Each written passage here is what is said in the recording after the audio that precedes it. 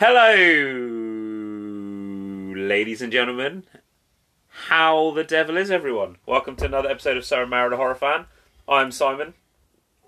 I'm Lee. Mate, you're drinking water. I am. Crazy. Welcome once again to another glorious episode. This episode, at least from my side, is sponsored by Monster Juiced Monarch Edition. We are not sponsored.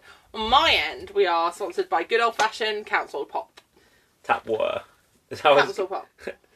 I love how, did we say when we watched that video, did they say that they had Monarch in America? Was it one of the ones that they did have? Yes, but it's called something different.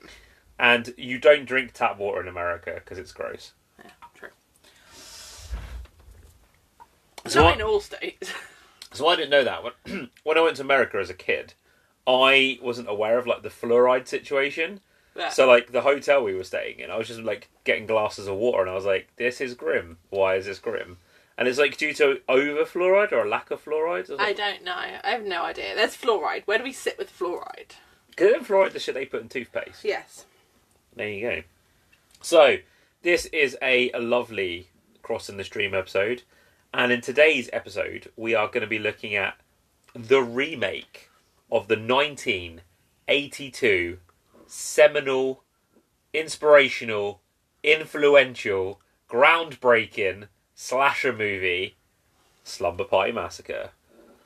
And today we are looking at the 2021 question mark? 2021 Sci-Fi Channel original. It's not a sci-fi, it's sci-fi. Sci-fi remake. Yeah. So this version of it was written by Suzanne Kelly. We're going to go with Keeley. Where are we at with English? Is it two E's and an L or is it two L's and an E? It's Keilly. You're on your own, kid. You're on your own, kid. Who wrote The Warrior Nun after this? Mate, I am... She also wrote an episode of Ash vs. Evil Dead. I'm really sorry, and there probably people are on the internet going to come for my head, but I am sick to death of seeing about Warrior Nun, because Netflix cancelled it. So, the fucking internet, shit They were itself. not happy, yeah. And, I saw a fucking post the other day, right? I was looking up something about Download Festival on Twitter, and it had, a hashtag. It was, hashtag download, hashtag DL23, hashtag save Warrior Nun. And I don't know if you've ever noticed this. Sorry, it's a weird tangent, but I don't know if you've ever noticed this by not being terminally on social media. But people will signal boost their own things by randomly inserting a hashtag into, something that is a trending topic. Yeah. So I'll be Monday Night Raw, and then it'll be Monday Night Raw, save Warrior Nun on Netflix, save Netflix, bring it back Netflix. And it's I have, but on Tumblr, of people putting tags in, because if you search a tag, it brings up a post, much like most social media. But, I'll be looking up, the Leverage tag, or, a show I like, and porn bots will have used it as a tag, and I'm for fuck's sake. Yeah. I don't want tits. Yeah. I mean, I always want tits, but not at this current moment. So, Where are we at with tits? I got a little bit, hey, look, man, you guys do you, but when I'm looking up, stuff I want to be looking up, I don't want to be seeing hashtag save Warrior Nun. I don't even know what a Warrior Nun is. I don't really know. Because there was a thing a couple of years back, may even be less than that, when, Winona Earp got fucking cancelled, and everyone went apeshit over saving that as well. And they were we need to save this show, it was good and stuff. And Netflix was laughs in password sharing. Pretty much. Did you hear that? Apparently that's working for Netflix. Oh, really? Yeah. I think they're full of bullshit. Weirdly enough, my dad texted me the other day to say that he'd signed up for Netflix. So he'd signed up for a new Netflix account, but then he was saying that he was still able to access all the profiles on the previous one that he shared from us. So I don't know if it, recognised the fact that he used to use an old Netflix account linked to that IP. You know how, sometimes if you use, a VPN... And you watch an American thing on, an English And then one, when it comes over, it immediately adds it to your English profile. I don't... Maybe. But, I said he still has it, your dad... Yeah, so my dad was saying, because he texted me the other day and he was like, oh, I can still watch Netflix, by the way. And I was like, what do you mean? I was like, is it allowing you to watch stuff? And he's like, well, yeah, I just signed up for Netflix and it's allowing me to, like, watch stuff on your profile, your sister's profile, like, the original profile that we had. Like, That's so odd. Yeah, but I don't know if it's just because maybe he was, like, logged into that account and then he tried to, like, he set up a new account. Did he definitely log out of my account? Yeah, maybe. And then he's obviously signed up for a new one so they can see now that he's paying for it, but they've kind of just left him logged into that one. I don't really know how it works. If anyone can shed any light on it, that'd be really helpful. But, yeah. So, there you go. Hashtag save Warrior Nun. Sorry, guys, I'm just about to take some painkillers because my throat is swelling up due to some... Did you not take some downstairs? I took some ibuprofen. I'm now about to take some paracetamol because I'm going to just gangbang pills in my throat. Fair enough. So, directed by Danishka Esterhazy. Yeah? Is that right? Danishka, yeah. It was as close as we've got with any names. Director of the previously covered The Banana Splits movie. Banana Splits. Cast-wise in this film, so we've got Hannah Gennara as Dana Devereaux. Francis Sholto-Douglas as Maeve. Myla Rain as Alex. Alex McGregor as Breeny. That's not a fucking name. Reese Tiana Wessels as Ashley. Rob Van Vuren as Rusthorn. Jennifer Stein as Kay Thorne. Shailene Bennett, I'm assuming that's how you pronounce her name, as Trish Devereaux. Mazzali Baduza as young Trish Devereaux. That's where we're going. And then we have, I'm assuming that, are these the boys, right? Mitchell Lawrence Potter as John. Yeah. Eden Classens as Matt. Is there a Matt? Maybe. Nathan Castle as Sean. Richard White as Guy 1. Braden Byes as Guy 2. And I don't know who Dave is, so we're just going to skip Dave. Isn't Dave the geezer who, like, got fucked up outside? Isn't he the one who's all like, I see you, motherfucker? Hey, because there's 6 guys, isn't there? Yeah. And then, no, there's not. There's only 4 or 5 of them. There's the 4 in the house. Oh, Dave's the mechanic guy. Dave's the mechanic guy, who's Richard Wright first. There we go. We got there in the end. So, this film, I'm really intrigued as to what the budget was for this film, if we have those details. £20 and a packet of crisps. We do not have those details, thanks. So, a remake of the 1982 slasher film about sorority girls attacked by a manic killer with a large electric drill. Only one of those facts is actually still true in this movie. Mm-hmm. And is that the killer has a large electric drill. Can you Google for me Slumber Party Massacre franchise? Because there was a spin-off set of films that was part of the same franchise and I can't remember what it was called. And I just think it would be helpful to bring it into the discussion. We're doing it live, guys. We're doing it live. And I type very slow. Everybody should know by now that we're woefully underprepared. No, not Gran. Franchise. Massacre franchise. Slumber The Cheerleader Massacre. Yeah. Sorority House Massacre. Kansas Women's Prison Massacre. Yeah, I think it was the sorority one. Slumber Party Massacre, Slumber Party Massacre 2, Slumber Party Massacre 3, Slumber Party Massacre, the reboot. Sorority House Massacre, which there was 3 of them. Apparently there was a 4th one, but there's no actual date information for that. And then the Cheerleader Massacre. Yeah. So, the cool thing about this franchise is they're all written and directed by women. Mm-hmm.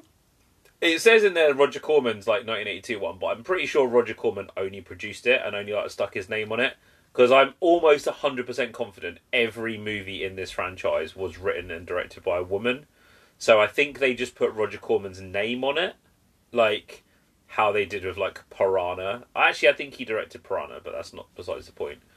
I'm pretty confident every movie in the Slumber Party Massacre franchise is written and directed by women. That's its calling card. The first one, Amy Hon Jones and Rita Mae Brown. Yeah, so Roger Corman just popped his name on it. Mm. Yes. Little lad.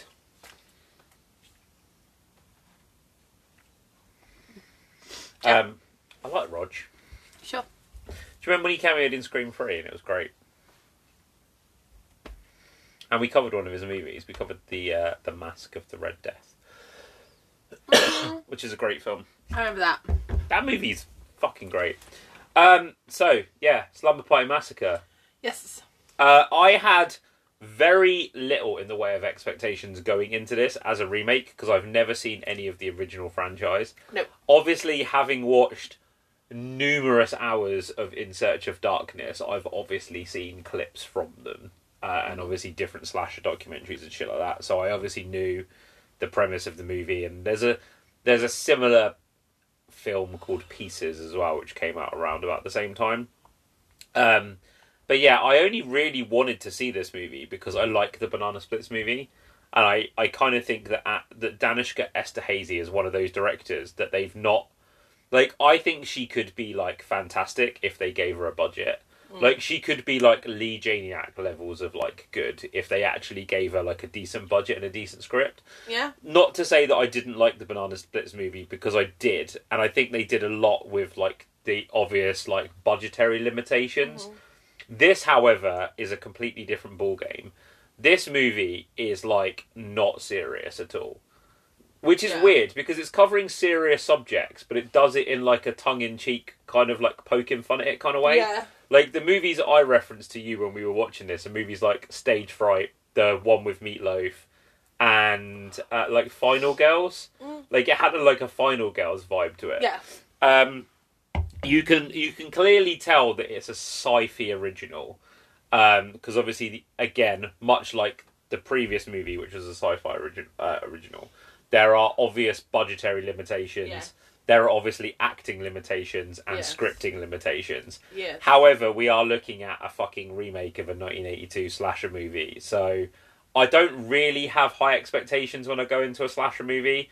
I know it's not going to be great. Yeah. But there are bad movies that I love because they're bad movies. Swim Fan is a movie that I've seen more times than I will ever admit to, but I love it because it's a shit film. Yeah.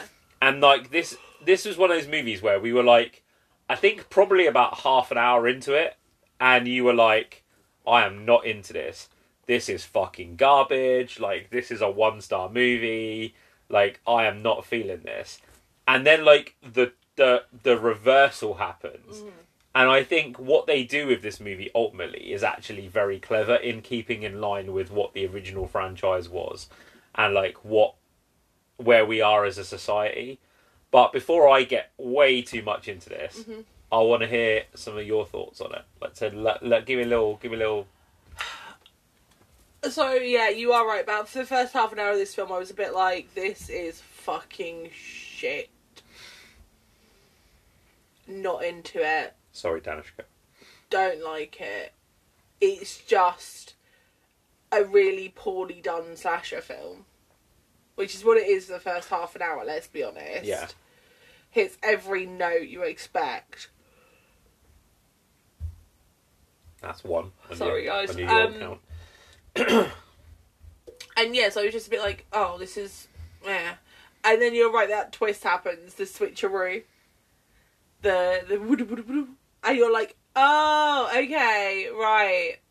I mean, I think it takes a little bit too long to get to that point, because by that point, if I was watching this on my own, not for podcast, I would have pieced out. Yeah. But the twist is really fun, like when they all drag the weapons out. Yeah. It's a great little, like, oh, okay, right, this has suddenly got a lot more interesting than what we had been given up until this point.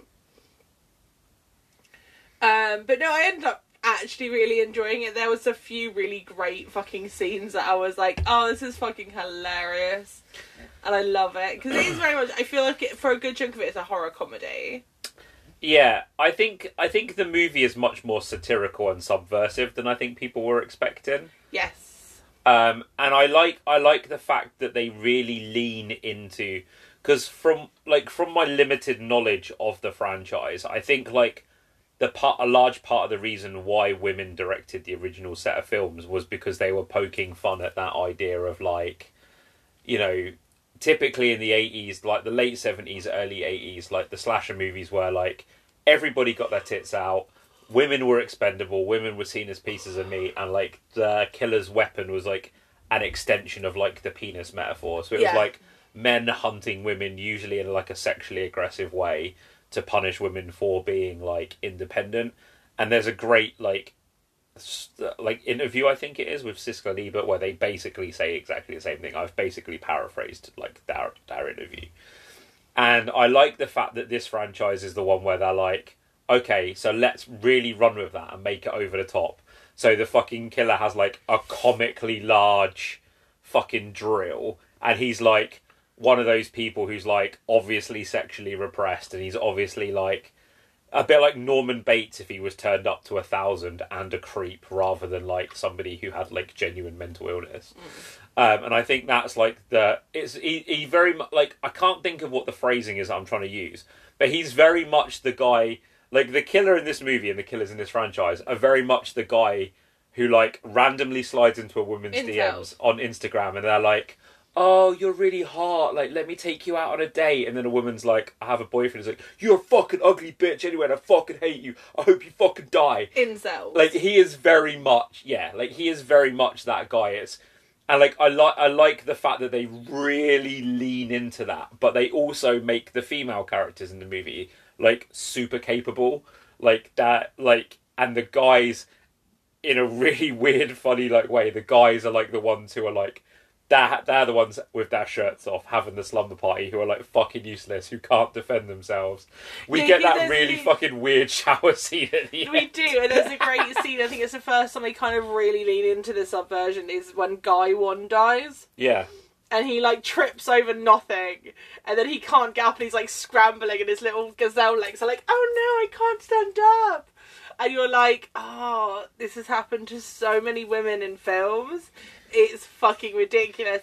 And then the shower scene with like the gratuitous, over the like way too long, completely unnecessarily dude having a shower, and like the weird There's 80s butt music shots as well. Yeah. Like he gets his butt out for the art, which I appreciate. You'd have thought you'd have tanned. There is normally in these films, there's a gratuitous shower scene of like some naked girl having a shower. It's completely unnecessary. I do like that they put the nod to that in this. I think it went on a little bit too long. I could have done without the second killer. Yeah, the whole like Jason and Jason's mum shit. Yeah, like I thought they were setting up the guy from the camp to be like the second killer. Yeah, I think they killed, like, spoilers alert, I think they killed Ross Thorne off way too quickly and way too easily in this movie. And like I kind of, they kill him off about half an hour before the end of the movie. So you got like half an hour left of movie, and I think personally, I think he goes out like a bitch. But again, I think that's kind of the point. It's on purpose. Yeah, like, it's kind of the point of, like, there's a line in this where I think she says, like, I think the main girl, who is, like, the daughter of the girl from the first massacre, she's like, Dana, I think her name is, and she's like, you know, Russ Thorne needs to realise that there are consequences for, like, what he's done, and we are those consequences. And yeah, like, I think like the after effect of them killing him and just beating his dead body is a bit much, but I understand why it's there. But yeah, the whole second killer thing I could have like done without. Like, it would have made, in the context of the film and what the film is trying to say about men versus women, in like the context of how society treats them, it would have made more sense if the killer was like the guy's son. And it's like a generational like thing of like, he has raised his son to be this way, blah blah blah. But yeah. I kind of didn't mind the reveal of, like, I think the thing of it being his mum was a bit stupid. But when she's all like, oh, I fucking did it because like my son couldn't control himself around you guys and like you murdered him, and I'm like, this makes a ton of sense because there are a lot of women out there that will defend like friends or boyfriends or like fucking, you know, sons and stuff like that. You see it all the time, like when someone gets arrested for like rape or whatever, and their mum's like, "Oh, he wouldn't fucking do that. It's all the girls' fault." And I'm like, "You're a fucking idiot. Like, why are you like this? Like, you know, raise your son to be better. Don't raise women to like don't expect women to be afraid of shitty men. Like, raise men to be better." Like, and that's kind of like, so like the justification of why she was doing it and stuff, I thought was like, okay, it makes sense in the context of the movie. But yeah, I do agree that we could have done without like the fucking second killer and that whole like secret thing going on for too long. But yeah. And the thing is, it was wildly obvious because the minute you see the cookies, I was like, oh shit, yeah, of course, that makes perfect sense. Cookie woman. It makes perfect fucking sense. I was like, oh, so she's the second killer then. Yeah. Which, yeah, it just seemed like a bit of a lazy choice. Yeah, and the thing is as well, like... like, I like the idea... Like, one thing I do like about this movie is the fact that you don't really know a lot about who Russ Thorne is. Like, I appreciate that, because I think sometimes in slasher movies, it gets a bit... As much as I love, and you guys know this, you guys know that I love a villain monologue. Like, I don't always need to know everything about my villain, or where they come from, or like what sometimes I think it's just like, he's a random dude, he just kills people. I'm like, cool, I'm good to go. Like, so I like the fact that they didn't try to over explain who he was, and like they didn't make him superhuman. Like, I like the fact that there was a second killer to kind of explain how the killings carried on towards the end. Yeah. Like, because I'd have been fucking pissed if like you watched him get his like throat cut and then like have him fucked up, and then they're like, oh yeah, he's just a dude, but he's back because powers. I would have been a bit like, this is nonsense. But there's little subtle things in this movie that I love as well. Like, going back to what you were saying about Guy 1 and 2, I like the fact that they make references to the fact that two of the guys who get killed in the group are called Guy. He's called Guy. Because it goes back to that kind of like 80s thing of like, these characters are expendable. They don't actually need names. By the time you've learnt their name, they're fucking dead. Yeah. So, like, I quite like that little joke of, like, realistically, who the fuck cares? Like, what did you, because I think this has, because I have, like, this movie's been out for a couple of years now, and I think this was a source of contention when it came out, and I think it's still a source of contention among fans now, in the same way that the Black Christmas, like, remake was. Like, how did you feel about, like, the feminist leanings and the female, like, empowerment of this movie? I mean, you're talking to a feminist, so, like, that didn't even bother me. Like... Yeah, like, I like that it was done in, like, more of a, like, satirical way of, like, it was a subversion. It was really heavily treated as satire. Like, it wasn't supposed to be, like, a serious film. Whereas I do feel like a lot of the films that come under fire for stuff like this, especially horror remakes, they take themselves very seriously. Yeah. Whereas this one, it is a feminist remake, don't get me wrong, but it's done in a satirical way where I feel like it gets the message across quite well without shoving it down your throat. Says the one who's never seen any other horror feminist remake, because I've not seen. I don't think I've seen any of the like big ones. See, I was in two minds about it, but like before the internet. But the thing is, as well, though, is the original Slumber Party Massacre movies are kind of feminist films anyway. Yeah, like my kind of like flip flopping of it was like, I love the fact that the girls had a plan and that they were going to go there and that they had a plan. They were like actually capable characters. Like, I like the fact that as the movie goes on, like the characters become like more three-dimensional and you kind of realise that they are like, obviously they can protect themselves and stuff like that. What I didn't like was like the little jabs from like the male characters, because I was like, it kind of felt like it undercut things, whereas like they kept just being like, oh, this is a feminist agenda to get rid of all men. And I'm like, I understand it. This is written, and the dialogue is written to come out of your mouth because you are a fucking idiot. And like, that's the reason why you're saying these lines, because you're a fucking idiot. And that's how you would feel.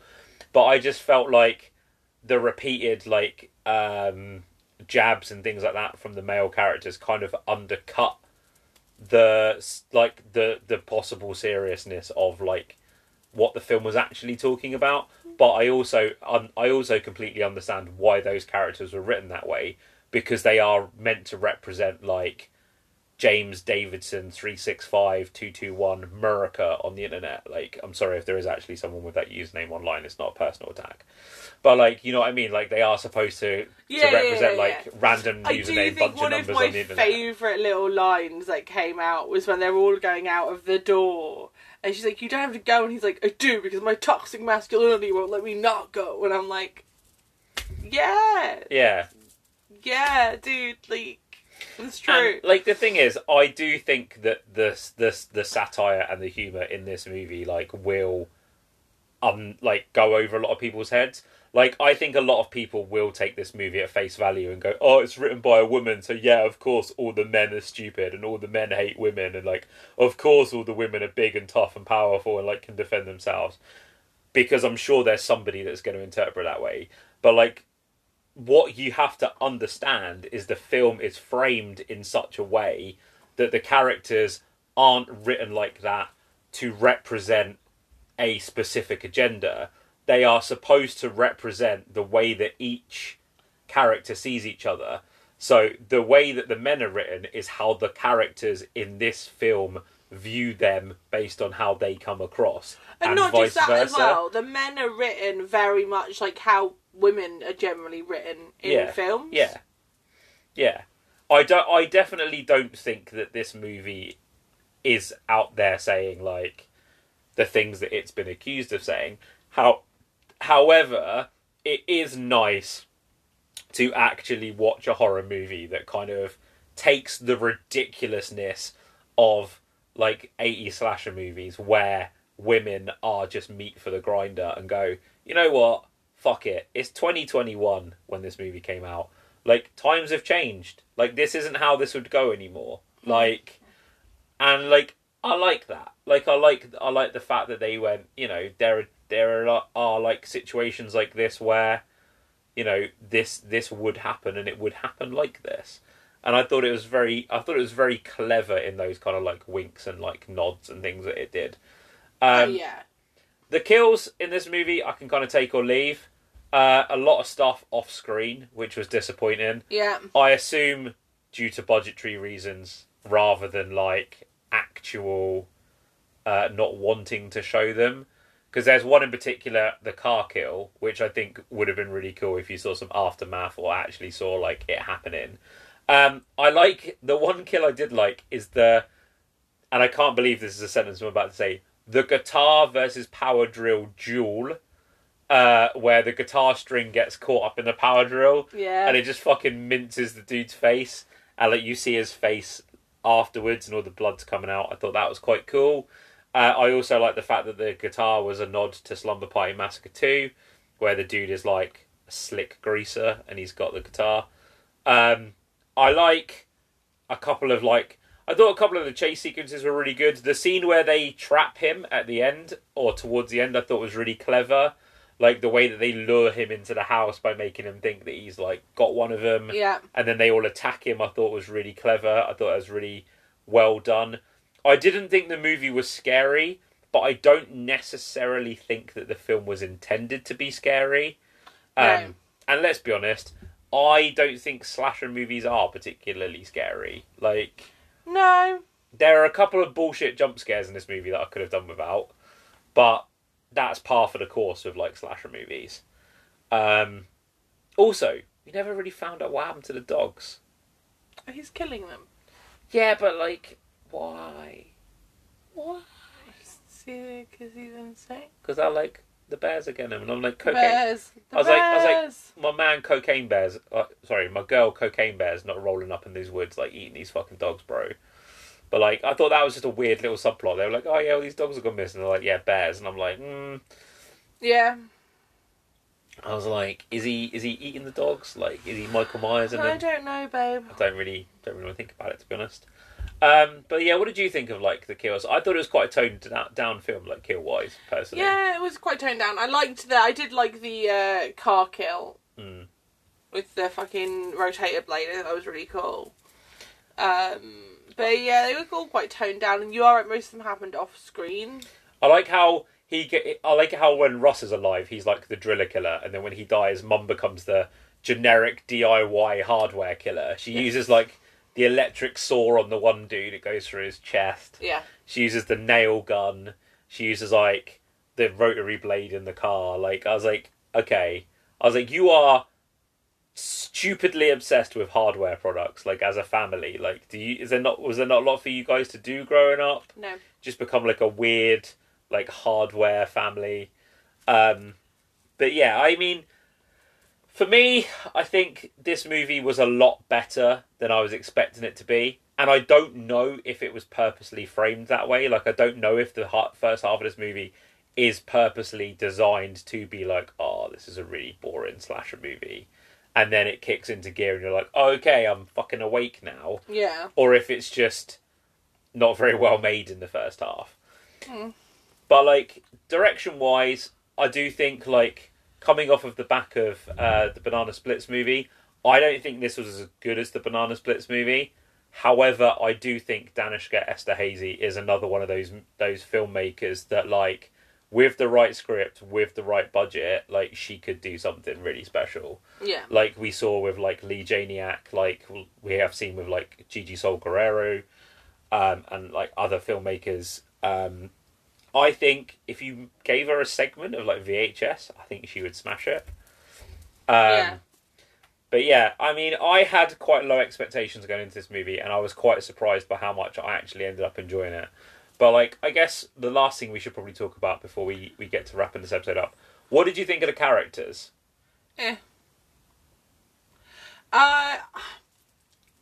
Is kind of my feeling towards them.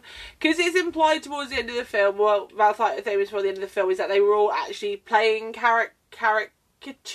Yeah. Of, like, women in horror films. So, like, the slutty one, the dumb one, blah, blah, blah. Yeah, you never actually get to see them as them. They never really do anything with that, other than, like, what's her face fixing the car. Ashley. What's the point of it? Yeah.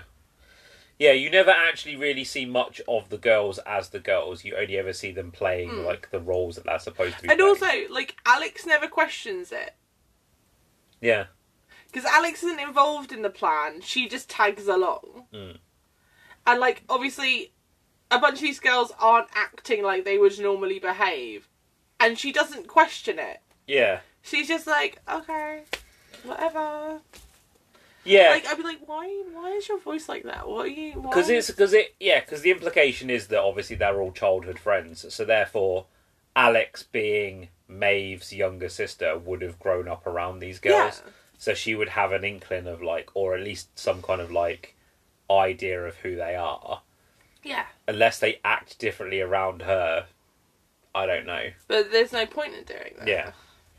Yeah. You know what? I hadn't really considered that until you said that. But yeah, that's a very good observation. Mm-hmm. Well done, you. Gold star. Thanks, babes. But yeah, I mean, I don't think the characters themselves was the point. No. Of the film. And I think, like, it's hard with a movie like this to kind of really get attached to any of the characters, because the movie's messaging and what the movie is trying to do is so much more than the characters. And I think they made the female characters just about relatable enough where you're like, okay, I don't really want any of these to die, but also they made it so that it's easy for you to recognise people in your own life. They're not trying to create, like, a Sidney Prescott or a fucking Laurie Strode when they made this movie. They're just like, okay, these girls need to be relatable enough and, like, just intelligent enough that what they're doing makes sense. And, like, you believe it when they start taking fucking cookie sheets and baseball bats to my man's face. Yeah. But yeah, I mean, I would say probably, like, the actual characterization of the characters is probably the movie's weakest moment. Yeah. But again, we are dealing with a low-budget remake of a low-budget 80s film. So, you know, what do you expect? Yeah. And the guy characters, wow, they're just every fucking, like, wanting to get his dick wet jock in any fucking one of these movies. And to be honest, I didn't like any of them. I thought they were all dickheads. I liked the two that show up at the cabin. I don't remember what they're called. Boy 1 and Boy 2. John is one of them. Yeah, and the other one. The other guy's like, I have a girlfriend, but oh shit, they have a knife in their pillow. Like, yeah. Like, I liked those two, because I do feel like they got the most to do, and I just found them quite amusing as, like, a double act. Mm-hmm. Also, fucking their shower scene. Yeah. Thank you. Not because he's hot, just because I'm very happy to see a dude have to go through that. Should have tanned his ass, though. Nah. I have a thing about tan lines, man. It really, really annoys me. Like, do you not, like, find it strange, like, when you see, like, people in, like, modelling pictures, and they're like, oh, hey, man, I'm naked, but, like, my boobs are white and my butt's white, and I'm like, but the rest of you is tanned, like... Or, like, when guys are like, hey, man, like, I'm tanned everywhere but my ass. I'm like, just fucking tan everything.